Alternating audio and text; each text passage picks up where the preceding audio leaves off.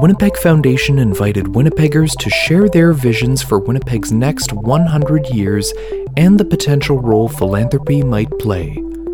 This is Our Next 100. Today we'll hear from Josh Ruth and Eddie Ayoub, Managing Director and Artistic Director, respectively, of Art City. Art City programming is designed to help equip participants with a sense of belonging, self-worth, and confidence in their own creative voice. Josh Ruth is a self-proclaimed art enabler. As Managing Director of Art City, he is in service of anyone seeking opportunities to express themselves creatively. He is actively working for the infiltration of art into all imaginable facets of society. Eddie Ayoub is an artist and 30-year participant in Winnipeg's art community. He is Artistic Director of Wanda Coop's community art organization, Art City. Joining as a volunteer in 2003, Ayoub has directed Art City programming since 2007. Here are Josh Ruth and Eddie Ayoub. Art City is founded on the philosophy that artists are important change agents in the community. As world builders, artists have a unique opportunity to vision, model, and create new futures. But this alchemy is not only for capital A artists, however.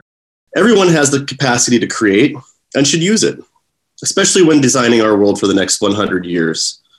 So many of the challenges we face today are mired in a lack of creativity, whether it's inherited binaries that serve to divide us, or embedded inequities that have been accepted as the norm for far too long. We all know that any actions we take or do not take now will affect us in the future, be it minutes or years from the present. That's why Art City programming is designed to help equip participants with a sense of belonging, self-worth, and confidence in their own creative voice. It is an investment of time and care into the kind of world we want to live in.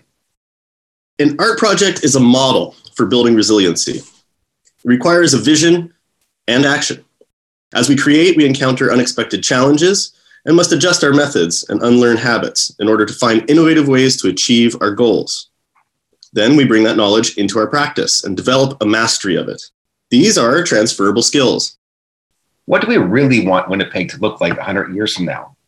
When envisioning the future, we have to be ready to accept responsibility for our actions or our lack of actions. We have to ask questions of ourselves and commit to answering them truthfully.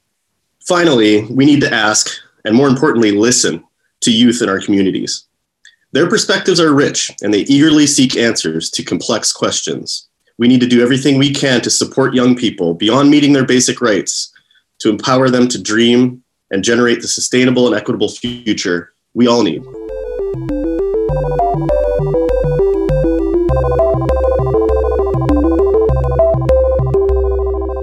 As someone who joined Art City 18 years ago, you must have experienced many changes and growth. What would you tell your 2003 self about the arts and Art City today? Right now, we're really being evaluative about what the art scene has been like and for whom and who's been included in it. And we're really looking and working at making sure that the arts community, as such as it is, should include everybody that would like to be a part of it.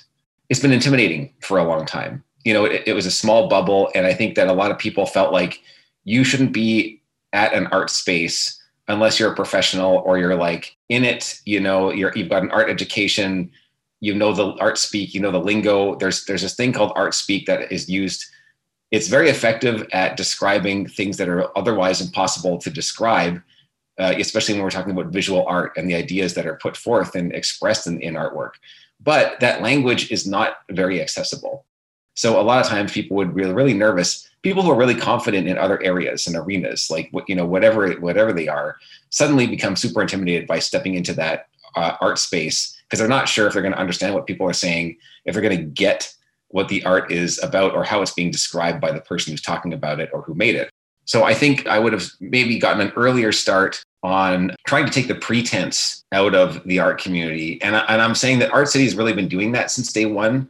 But if you're asking about the arts in general, I think trying to, make it more accessible and removing more of the pretense, which is really more art-citifying it in any way. we have been doing that, but I think we've taken on more of a leadership role in the community as time has gone on. And I think that people really understand the value of it and have been more reflective in their role in that dynamic. And for Josh, in your bio, you mentioned that you're actively working for the infiltration of art into all imaginable facets of society. In what ways can that be done, and why is it important to do so? It sort of comes out of the previous philosophy that was mentioned, that artists have a role as powerful change agents in our society. And often that role is undervalued. And often we think of the arts as this sort of sidelined, recreational, kind of like an extra in life. Personally, and I think this relates to the work at Art City, I find that art has a much more integral role to play in all aspects of society. So that means different things to me. One of the things that it means is helping to build a value for an engagement with the arts for all people. Whether or not you identify as an artist or not is irrelevant. We think that everyone has a capacity to create. And the more you engage that part of yourself, the more you have access to your own humanity. Art is really about connecting things, whether it be materials or ideas or concepts or communities or people. But art has this amazing ability to transcend other social barriers.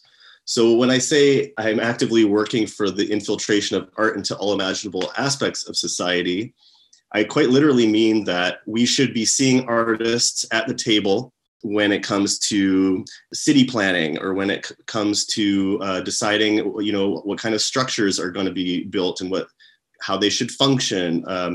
We should be seeing artists talking about public transit. We should be seeing artists engaging with all manner of social inequities. I think, as we said in our essay, we're sometimes surprised to see the overwhelming lack of creativity that's being displayed when it comes to really crucial social issues. And I think artists and their work have the ability to speak to those inertias in our communities. Art is a way to really critically engage with your environment and to really imagine how it could be better. And so we see that a lot at Art City with the work that we do. And more broadly, I am in favor of finding ways to engage other sectors and other areas of society with the arts and with artists in particular to see the injection of creativity in those spaces. Just to add to what Josh is saying, I've never seen what we would call an arts-based candidate in the political arena that wasn't sort of in the role of being subversive or being just a provocateur, and therefore what has just not been taken seriously. But I think that there's so much potential. We do need to see more creative thought put into actually doing better with every aspect of society. I mean, and we can do it. We just need, we need somebody to step in there who is an artist or is a super creative person who is willing to use their imagination, but can control themselves, and it won't come off as some kind of a prank. Because that really traditionally is how it works out here, at least in Winnipeg, as far as I've seen. Thank you to Josh Ruth and Eddie Ayoub for sharing your vision with us today.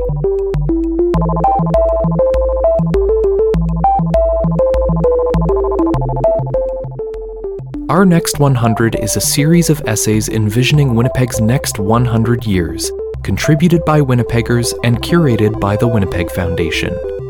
If you would like to read more essays from Our Next 100 or listen to this episode again as a podcast, please visit wpgfdn.org/next100.